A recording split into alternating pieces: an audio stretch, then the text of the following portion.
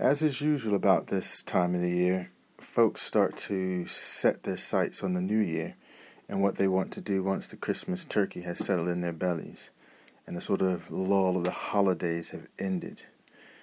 I've started to war game next year in my head. There's a bunch of stuff I want to get done. And to get it done, I know I need to focus. And that's something which I can be notoriously bad at doing. I'm kind of like a crow or a raven in that instance.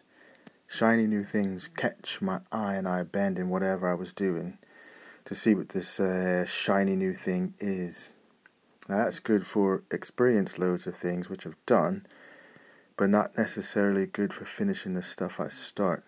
So for me, the buzzwords for 2012 are focus, and in terms of attitude, determination.